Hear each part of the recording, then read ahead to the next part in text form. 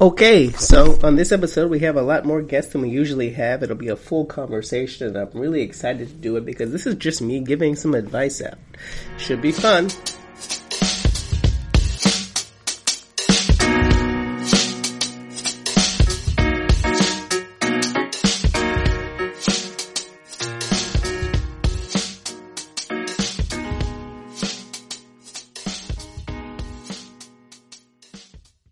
Let's get the logistics out of the way. I'm Dr. JPB Gerald. We talk about the justice for the racially, linguistically, and neurologically minoritized on this podcast. So everything's going to be about one or several of those topics, but I wanted to talk a little bit about this. Like, I go on YouTube sometimes, and, when I'm really bored, and I'm not going to be bored for a while because I got 2 books that I'm writing coming up, and I got interviews to do, and I'm really excited to have projects. But when I'm truly bored, and there's some nights when I'm just sitting around, I end up drifting into, true crime territory, and I think true crime is really exploitative, so I move away from it. If it's public knowledge, I feel like it's a little bit less exploitative when it's, just people are saying what's in it's already written down publicly. Well, then, that's what happened. But, there are people who are trying to do that, and they get, 6 views on their, YouTube videos. I have a friend. I don't know if he's a friend. I have a guy I know who was my really good friend in college, and he used to try to make YouTube videos, and I would try to help him with his videos, and he was very upset that nobody would watch, and I understand that, because he was in a different position than I'm in. Now, again, it helps that I'm in a position where I'm not super concerned about the listens here. I know on a previous episode I said, please tell your friends about it, but ultimately, I have a consistent audience. It's a very small audience, but if you listen to this, you are one of 250 or so people who listen to me regularly. And I appreciate your presence. And I try to bring things that are interesting. I know sometimes I worry that you won't be interested in the ones where I talk about myself. But, if you listen to me every time, you might be encouraging of that. So I appreciate the last 2 episodes where I was by myself and you still listened. So anyway, today I'm talking to 3 people who I met because one of them emailed me. There's a long chain, but there's someone I know who's also been on this podcast, Dr. Gabriela Licata, and she lives in California. She is she's a postdoc, but she teaches or advises. And this person, who I'm going to mention, said, I gave a presentation at a conference with my colleagues and people were really racist.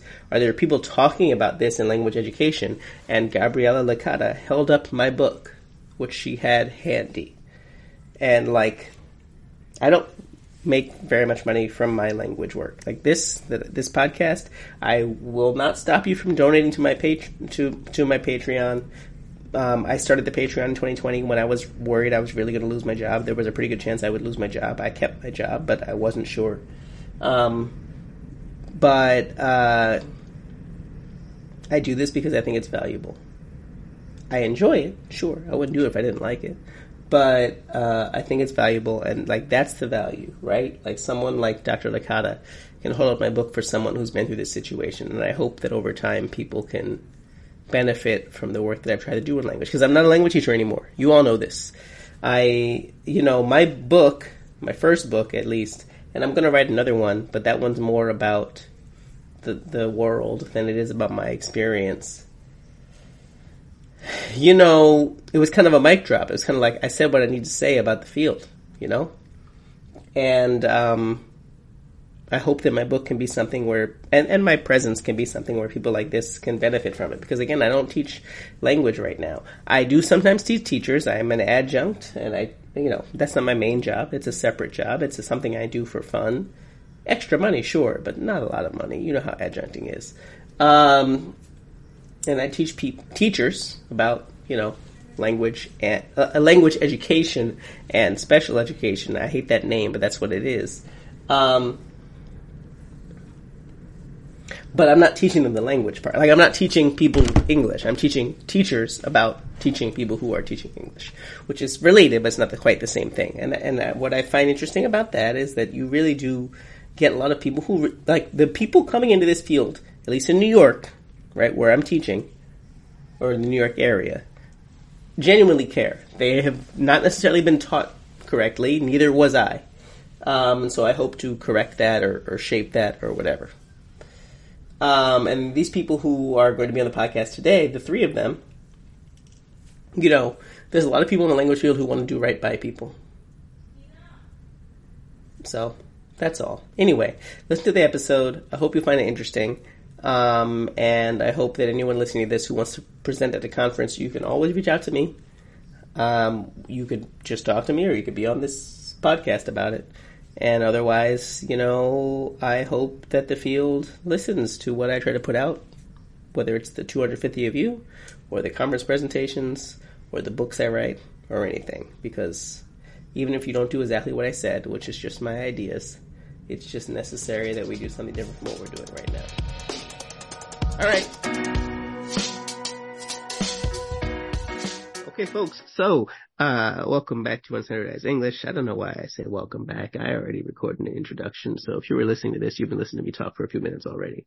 Anyway, I'm here with three people who are going to introduce themselves in a second. And, you know, on this podcast, I've talked a few times about pushback I've gotten on the work that I'm doing, and whether it's in person or online or whatever. And the three of them recently experienced something similar to what I went through. And, you know, I'm not going to just sit here and lecture them and give them advice, right? I already did that. But I also wanted to have this conversation so that people can understand. I mean, in some ways it's validating for me, because I always get self-conscious to see if people actually believe that some of the things I say about this stuff. If you listen to the podcast, you believe it, but, you know, other people, you know, who knows what people hear. But also to think through, you know, different strategies for people's better understanding. So anyway, whichever one of you would like to go first, explain just sort of who you are and sort of the work you're trying to do, and then we'll get into the discussion. Okay, I'll go first. Hi, everyone. Thank you so much for inviting us here, Dr. Gerald. I'm Carla Torres. I am a PhD student at UC Riverside in the Hispanic Studies Department.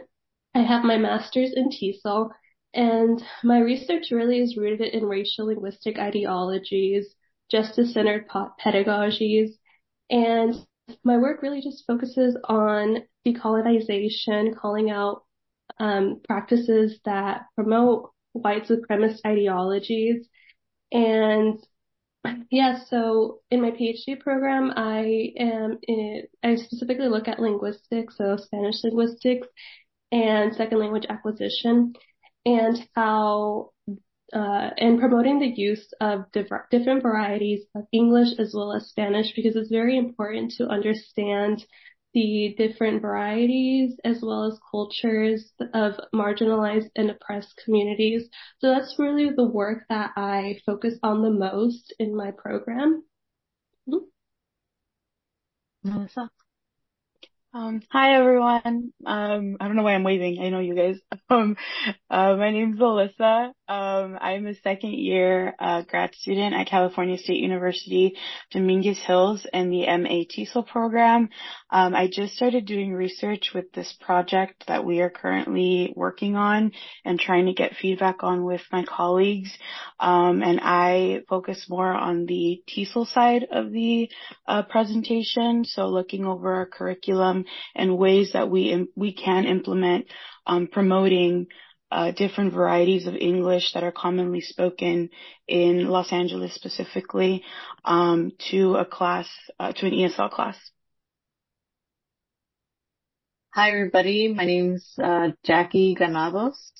I'm a recent Cal State Dominguez Hills graduating student from. I graduated this past year in English education with the TESOL, and I'm a little bit more interested in the education route. So how education can be approachable for every student, particularly people of color, people who, first generation students, people who just, are not normally welcome in those spaces in, community colleges or just higher education in general.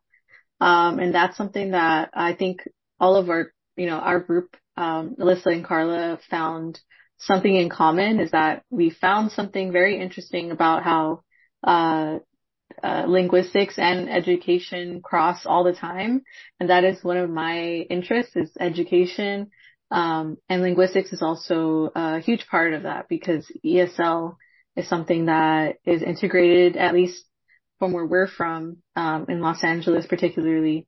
It's such a huge, part of our lives. It's always been, with us growing up. So, hopefully we can get to talking about that today.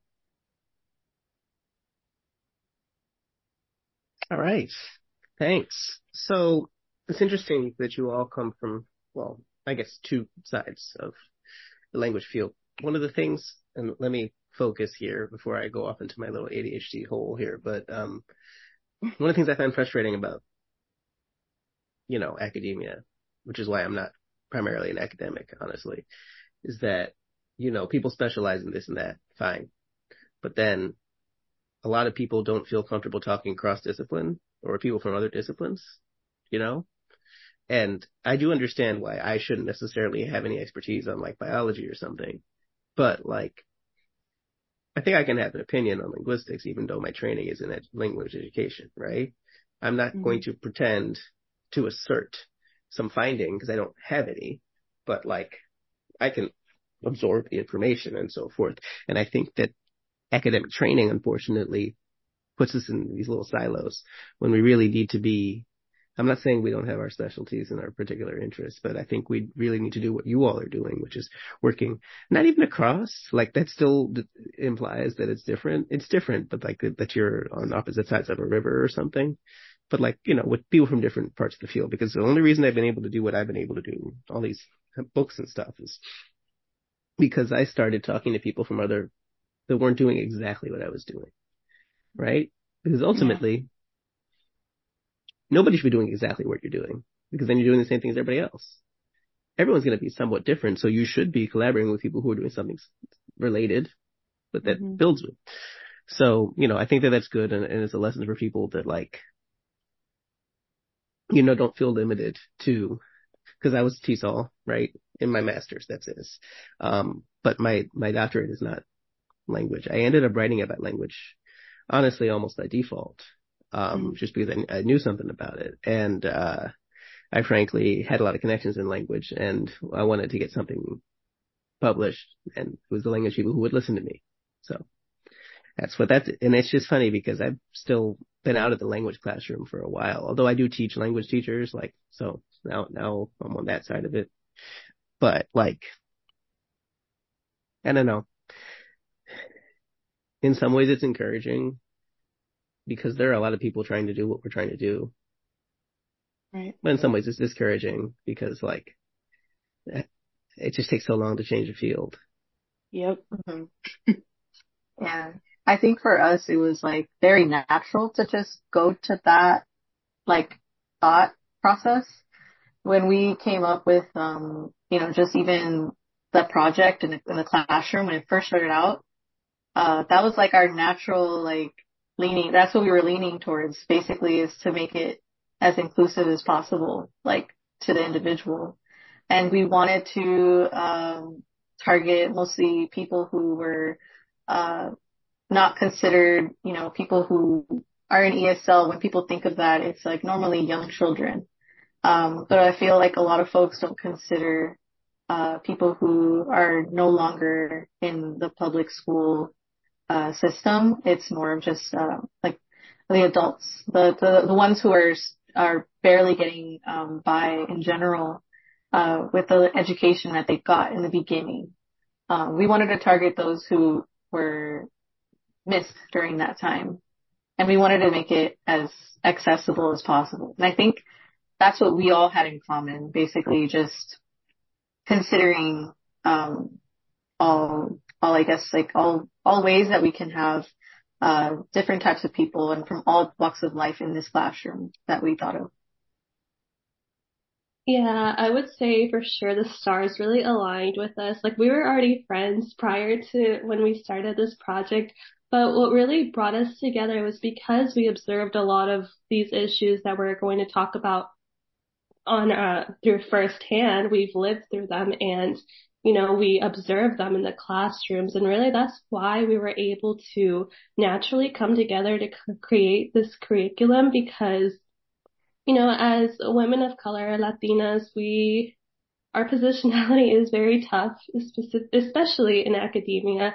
And so when we got together, it was very easy to discuss a lot of the topics that we cover in our curriculum, because we observe it, we live through it on a daily, and it's very challenging.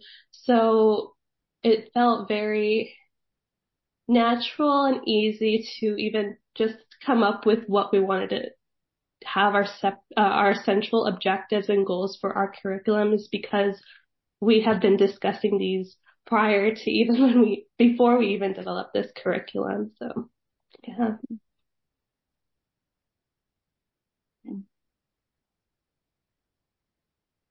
Sorry, I could keep unmuting myself. So you've alluded to a project. I know what it is, but they don't know what it is. And the presentation, and I know what it is, but they don't know what it is. So if you want to walk the people through what the project, in the short version of what the project is, and and the presentation, which I guess is the same thing, and sort of why we're talking, right? What happened here, So whoever wants to sort of, again, concise, okay, walk the people through these things.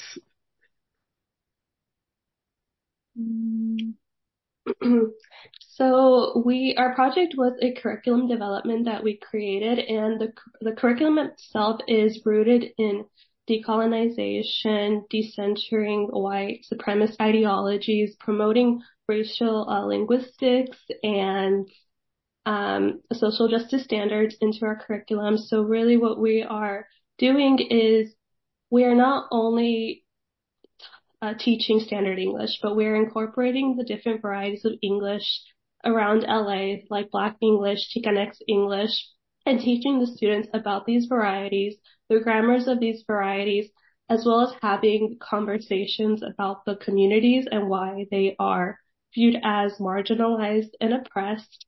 And I'm not sure if anyone wants to jump in and discuss what happened at the conference, but you guys can jump in if you'd like. Yeah, I think, at first in the beginning, when we first got there, we were like, oh, we won't really receive any, pushback. I think it'll be pretty normal, we're obviously students still, we're not putting anything into practice yet. And we did make that clear in the beginning of our presentation. And I think because of that, I didn't expect the pushback that we got. And I know we did get some nods throughout the presentation. And I think in some the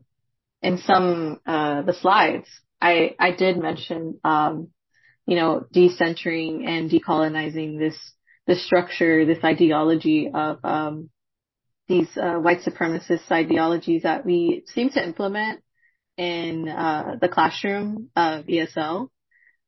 We seem to want to separate languages rather than just integrate them.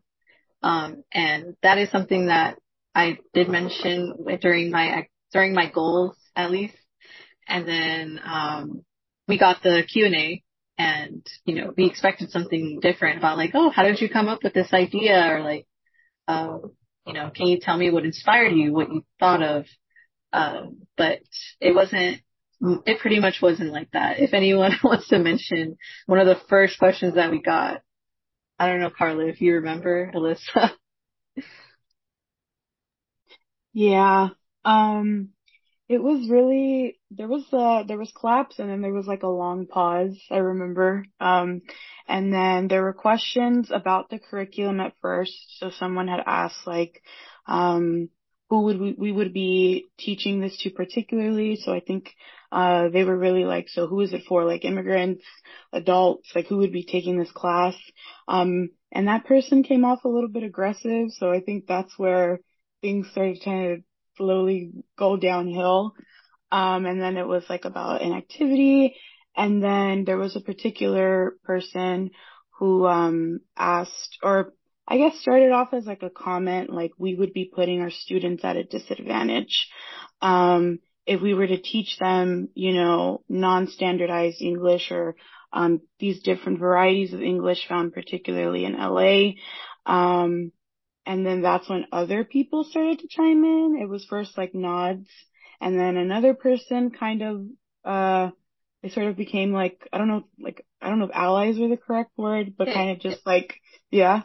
Yeah, I would say the reaction wasn't much of like, they weren't really asking questions. I think they were more making comments as questions, because when we would take our time to think about our responses, someone else would jump in and then change the subject entirely. So we wouldn't even have time to think, I feel. Mm-hmm. And so at that point, I do remember there was a woman who, asked, the question of like, okay, so who exactly do you want teaching this? And at first, we were kind of like, we did mention in the beginning, it is in our slide, like in our syllabus, in our goals. And I did mention, I was pretty clear, and I did say, well, I do want someone that has a history, a background or like an upbringing, similar upbringing to these students, because we are teaching them, basically, different cultures and varieties of English. And a lot of the times that is something that you can find in connection to like each other's upbringings. And that is what I said. And I think that's what kind of made things like snowball into a whole different conversation. And then we had another gentleman. He was a ESL teacher, and he did ask Carla a question. If you want to talk about that, Carla. Yes. Basically what the person had asked, well, it was more of a comment saying we're putting our students at a disadvantage, like Alyssa said, if we don't teach them standard English. And then they continued, teaching them double negatives isn't going to score them a job. So very harshly they were coming at me. And then after another person jumped in and was talking about how teaching students these varieties is they don't want our students basically sounding like they're rapping and using inappropriate language. And so that's how it started to spiral. It was just going out of control. We also received another comment that ESL learners aren't going to understand what social justice is, right? Even though I had explained that the social justice standards created by Learning for Justice was for K through 12. And so if a child, in classrooms, children are having these conversations of social justice, how is it that an adult won't really understand it, right? But because we were receiving all of these comments at once, it was very hard to even process this thinking because there was so much going on. And I think at that point I started to shut down a bit because I felt more hurt by the comments because we weren't really anticipating those types of remarks from the attendees. I do remember, I think I did catch when you did shut down, because it was when people were asking you questions and then you couldn't answer them because it was just so like, it was almost like you were kind of processing the comments they were saying first. And then I just was like, okay, let me see if I can say something, because it was almost like, I don't know, I just couldn't believe it either. Like the comment about, they were so obsessed with the double negatives almost. That's something they couldn't let go, even though we did also want to consider like, okay, well, yes, we can say that is something we will talk about, but also, why is that the only thing that's bothering you? And then we get the comment about, it was a older woman. She, the one who mentioned like, people like, oh, well, if they're going to learn Black English, then you're just going to have them think that like, you're just going to have them, believe that if they continue talking like that, their only professions is going to be being a rapper. And then it's almost like a sketch. She looks around and she just looks around in the class, like in the room that we're in, and then everybody else laughs. And we're just kind of like, what is going on right now? Like, I couldn't believe it that she said that, and then the other people were okay with that. There was nobody, in that room that was like standing up to that comment, finding it odd. No person that would be respected because, obviously if we said something because we're students, it wouldn't be considered like, okay, well, yeah, we shouldn't be saying that. There's like lots of types of ESL professors, probably, teachers. There's, people who just work closely with students, have all these experiences, and, they didn't say anything. And that was just something that that stuck with us, basically. Yeah, if anyone wants to jump in on anything else I might have missed.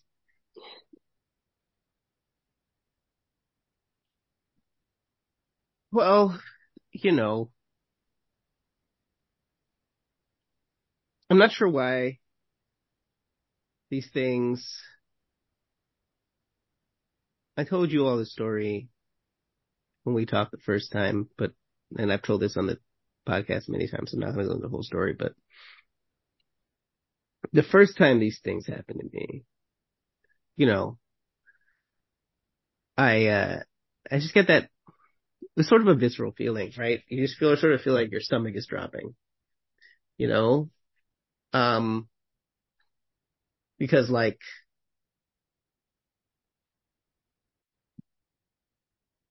well, you're not going to win the argument. So you just sort of feel like there's not a whole lot you can do. But then you get the feeling of like, but if I'm not going to say anything, does that come off as weak? Like I'm endorsing what they're saying? But they kind of, I don't even know if they know this consciously, but they're conscious of the fact that they're sort of trapping you, right? Because if you fight back against someone, especially if they're older like that, like, it doesn't always come off well unless you have a lot of support in the room. One of the things that's happened to me that's made things better for me is that since I've done all this stuff, there are people who come to my talks because they want to hear what I have to say. So when people say stuff like that, those people will jump in, right? So what has to happen is you got to have your people there, you know? And I don't even mean plants, but like if those people are really engaged in the discussion, you know, it can help. Another thing, and I'm suggesting this to you, but to anyone listening, is that I do but one of the things I was saying is like you put a lot of information into the slides is like when I do these talks, you know, I always make time for them to get into little circles and talk about stuff. And it sort of diffuses the people who are upset. They sometimes still upset, but if they're able to talk in a smaller group first, you know, they don't sit there and stew over what they're thinking about until you're done talking, and then they just want to come at you. They still might, but they've had it, you know, you sort of gave them a timeout beforehand. And if they're in the smaller groups and you have people there, then they'll understand that they're in the minority, right? That they're, you know, if they're just asking a question, that the first question starts off that way, then people are going to feel emboldened to keep going, you know? So it just ends up being risky. I don't know who your advisors are. I know you talked to Gabby and stuff like that, but like, I didn't have any advice on this because I started doing this, talking about racism and language education, and I had people editing my writing, but there was nobody I asked before I went and did a talk about it. And I was really nervous. I like, so this is the first time, this is my idea. the first article I put out there, the altruistic shield article from like January 2020, right? But although this presentation was in November 2019, so nobody'd read the article yet because it hadn't been published yet. So I'm just like, no one knows what I'm going to say beyond the abstract. And I'm making things up. I mean, I don't mean I'm lying. I mean, it's a theory that I came up with. And I don't have any data aside from observations because it's just theory, you know? So my argument had to be, I don't want to say airtight, but really convincing. And, whether I got lucky with an audience or I just did a good job, I don't know. But like I'm saying, like before it started, like I went to the bathroom and I was like sweating and I was like, I can go back. I don't feel that way anymore, but like, you know, it's the acid reflux, which I mean, that's partly because I'm a lot older than all of you, but I wasn't as old then as I am now. It was, 4 years ago. But yeah, and it, it just sort of got to the point where I go in, I try to build in what they're going to say into the talk, right? Some of the frequently asked questions or the frequent complaints, I try to put them into the talk. So then there's not a lot that they can say because first of all, they don't really have a lot to say, right? They say the same 3 things over and over again. So I can put that into the talk and address it directly. And then like I said to you the other day, I pause and like, does anybody have anything that doesn't make any sense? And they can't say it doesn't make sense. So then if they're raising their hand, it's because they want to argue. But then, I've sort of robbed them of the ability to say that they don't understand. Then they're just saying they don't like it. And, people are not as bold as they think they are. You just have to cut them off at the feet, I guess, before they get ideas. It's a shame, though, because we shouldn't have to do this. But on the other hand, I'm of 2 minds because part of me wants to just sort of build solidarity in groups, hope that carries the day. But what of all the students who are being taught by these other teachers? Yeah. They're being taught by those teachers now. So I could spend 10 years trying to build solidarity with groups, and I do that, but I can't just do that, because if I do that, if your son is in 5th grade now, and I'm over here like, well, in 12 years, well, it didn't really do anything for him. And I feel that way about a lot of academic stuff, because it takes so damn long to get published. And my friend who was on this podcast when her book came out, like the book came out this year and the data's from like 2015. And that's not even her fault. That's just the nature of these things. But I'm just like, so what happened to the people since then? It's like when you watch a movie and if they, like about a biopic and they just didn't put the text at the end. Like it just ends and they're like, you figure it out. So anyway, that's how I think about that. It's unfortunate, but in a way it's sort of a learning experience. And now I go, I hope that the next time you do anything, I just sort of go in with my fists raised metaphorically. The last talk I gave was, no, I did one in May, but the last solo talk I gave was last November, and it was about my book. And like I said to you all about this person who complained on the message boards about, or the feedback about how this person was trying to make her feel bad for being white. And,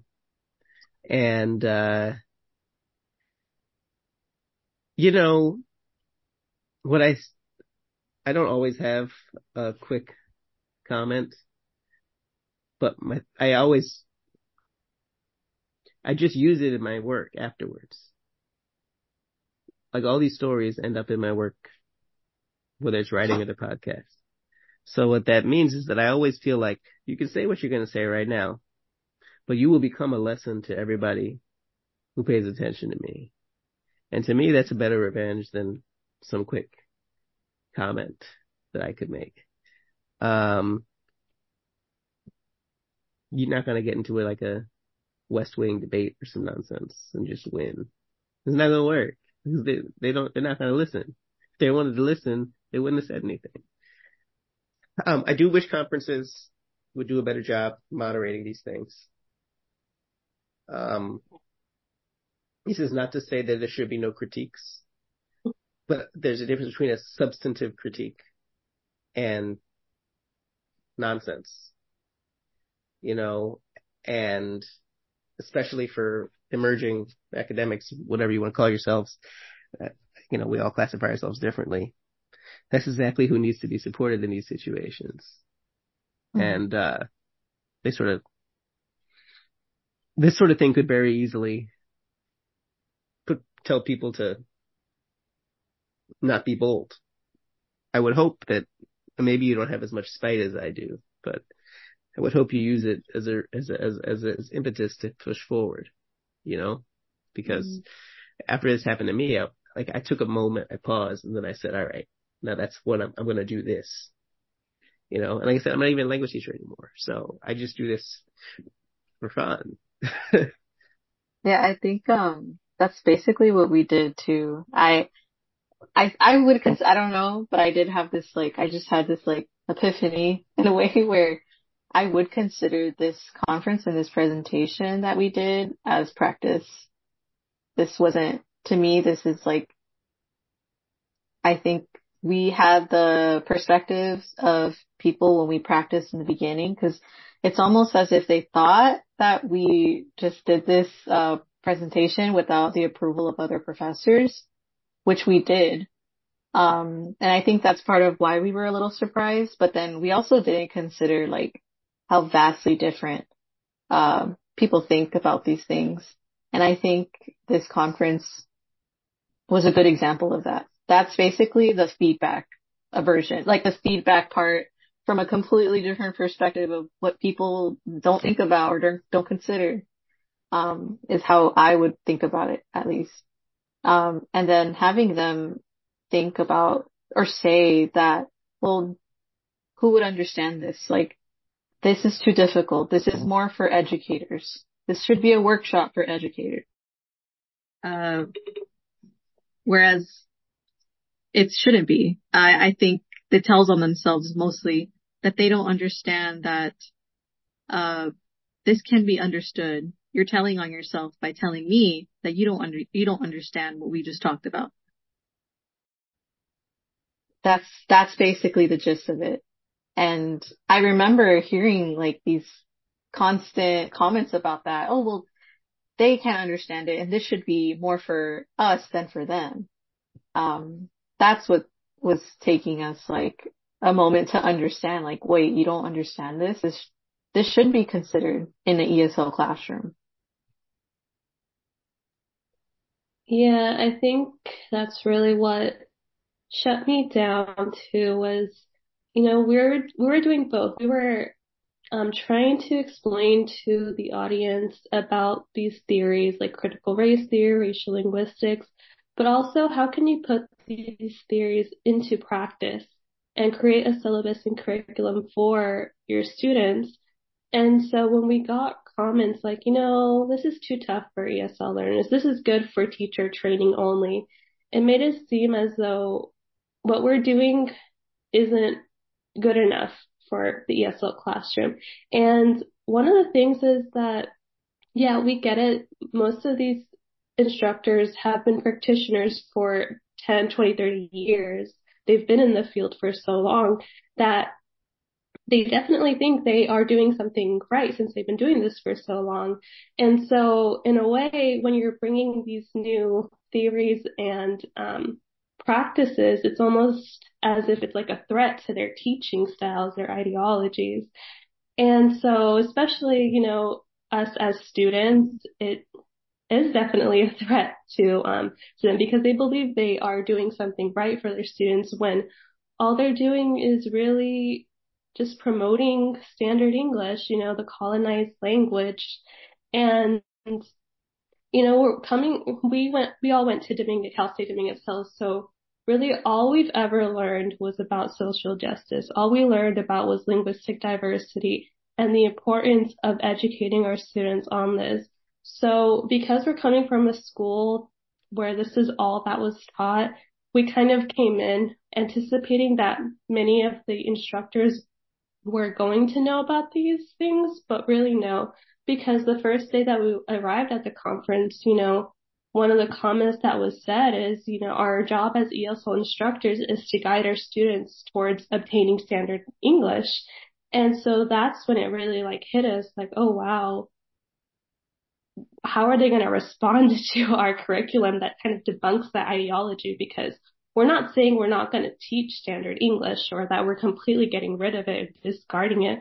What we're saying is we're going to teach our students about the different social environments, different forms of communication, metalinguistic awareness, specifically how to change registers, because ultimately, there's obviously a difference between prescriptive and descriptive English, and that's really what our goals of this talk and what we were really trying to share with the audience. But it's almost as if it just went in one ear out the other, almost as a threat to their own teaching, as if what we're doing is really taking them away from what they've been doing for so long.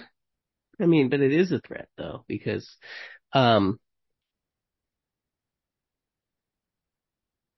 it would almost by definition render them fairly irrelevant. And they could adapt, but to adapt would require humility and an admission that they don't know everything.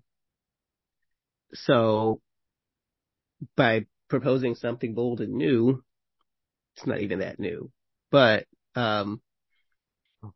just showing a different way forward, then a lot of their authority is contained in the idea that they and only they know how to do things. And if there's another way, then why should someone listen to them? So there's a lot of people who the most pushback I've gotten online is from random white expats in various countries when I talk about whiteness and language teaching. And I find that there's a lot of my book and stuff like that where I talk about the sort of EFL part, the travel thing, which I did, and how we're always hired without any real qualifications. Some of us happen to be good teachers, right? I turned into one, but it was not a requirement. And there's a lot of white people in different parts of the world who are just hanging out, able to support themselves teaching English here or there. And hey, again, some of them are great teachers. It's not like none of them should be doing it. But if you're someone who, when I say, whiteness is a credential and it shouldn't be a credential by itself, right? Which is to say, obviously a white teacher can be credentialed, right? Obviously a white teacher can be qualified and skilled. It's just that there's plenty of white teachers out there who are credentialed by their whiteness and, shouldn't be. And if you are a white teacher who feels insecure about that, and I would argue, based on the conversations I've had and some of the interviews I'm going to do for my upcoming book, so I guess I'll hear more, there's probably more of them who are a little bit insecure about it, because if you get a job and you don't have any real qualifications for it, you're not going to not know that you're not qualified, right? That you're just going through the motions, right? A lot of the people I knew in Korea, they were hired and didn't know what they were doing. And I didn't know what I was doing either at first. And they would just, they would complain that they were only repeating words that the teachers told them to say because they just wanted a white teacher there to repeat words with a particular pronunciation, right? They weren't really developing things.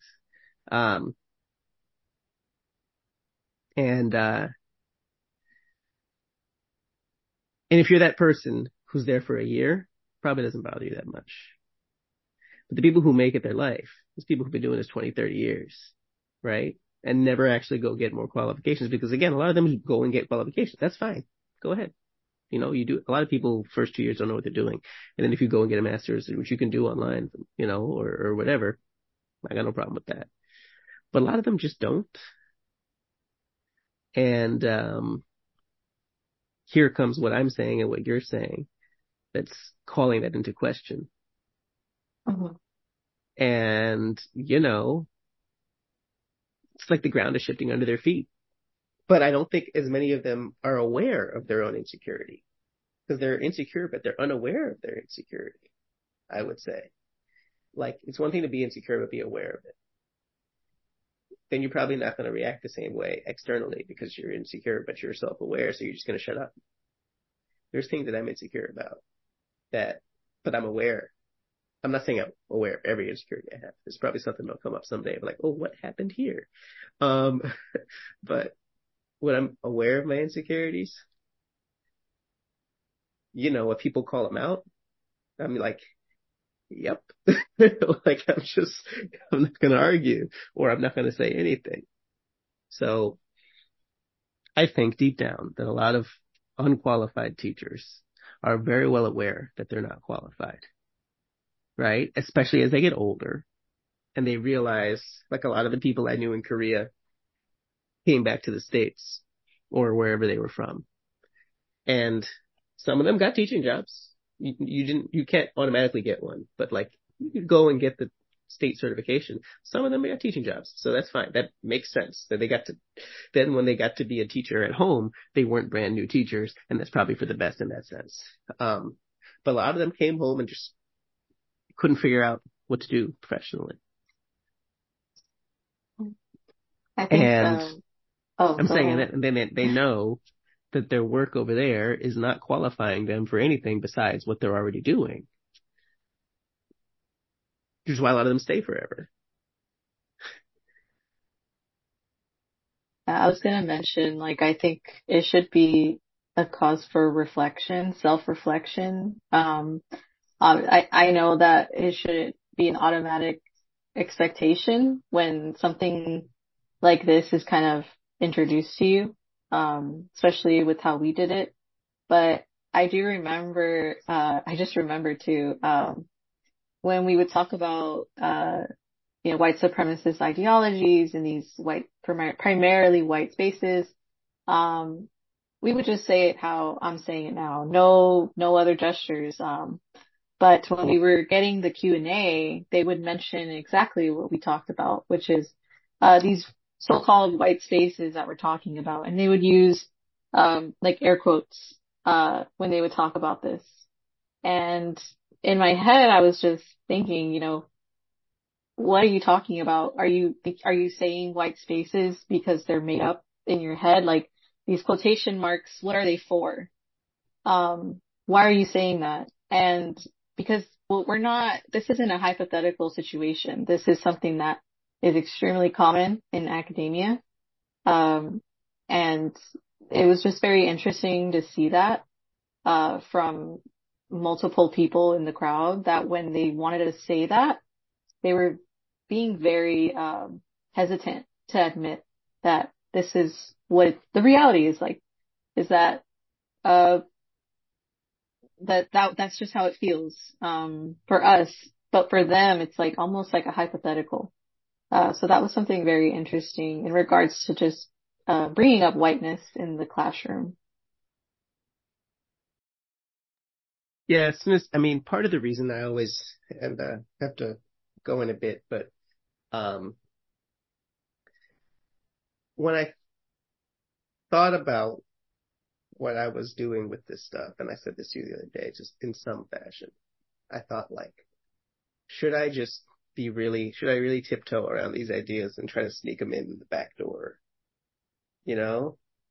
Maybe that's one way that I could talk to people who are more centrist or whatever.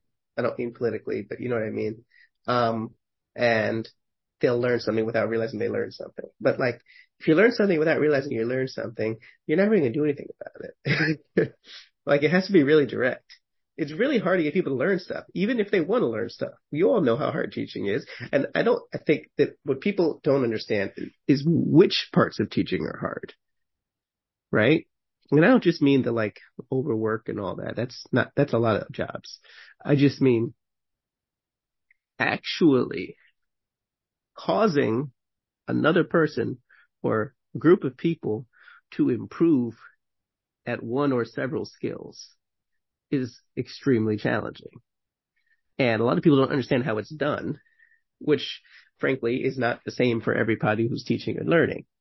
It's one of the issues I have in my job, right? Is that a lot of folks, I don't mean my colleagues, but like a lot of folks that we work with in professional development programs, you know, like a lot of learning is not sexy. A lot of learning is like repetitive stuff because you're just not going to remember it unless you do it a bunch of times. And I don't mean in a rote memorization way. I just mean like you need to practice. And what he wants to practice? What did Allen Iverson say? Us before your time. What we talk about practice. So, you know, because people don't really understand which parts of teaching are truly hard, right? Which is not the same as stressful, which is I think what people confuse, is that like the parts of teaching that are stressful are to me not the parts that are conceptually challenging. Right? Being overworked, underpaid, and so forth, which I'm not anymore, but that sort of thing, that is very stressful and exploitative. But the actual intellectual challenge is like, these people came to me at point A, how do I help them get to point B? Right? And then what is and then what is it mandated that point B be? And what should point B be? All that stuff. So, and I think a lot of people don't understand what's hard about education because they had bad teachers. And the teachers would just sort of lecture at them. Not that lectures have their place when you need to explain something complicated. Like sometimes you just have to say stuff for 30 minutes. But like, people think education is a bunch of like TED Talks. And even when I went to the TESOL International Conference in Seattle in 2017 to present, the most popular presentation was using TED Talks in the classroom. I'm like, you need to present on that? It's not hard. You play the video, you talk about it. like what was the presentation? So, you know, and like the room was like overflowing. Like people couldn't get in the rooms. And that was 2017. So anyway, folks, I'm glad you all were here. Hopefully you found this conversation, in addition to the other one, but you know, the one that's relevant here tonight, to be useful to you. I hope that, again, you use it for fuel to just sort of keep going, because they drum too many of us out of the field. And in a way, they kind of drum me out in the sense that I'm not actually teaching English these days, but I'm still tangentially involved in language. And, you know, I said maybe arrogantly when I graduated my master's, like, I think I need to save this field from itself. And I don't know, I feel like I'm doing what I can, and it's good to see that there's people out there, and, you know, that the work I'm doing has reached you. And then now I'm talking to you myself. So. Yes, thank you. This is a good talk. Yeah, it's very inspirational. Yeah. All right, folks. So, thanks everyone for listening. And I'll be back in 2 weeks as ever. And I hope that everyone enjoyed the conversation. And considering when this is coming out, I hope everyone's holidays are starting on a good note, because this is coming out in December. So, all right, folks.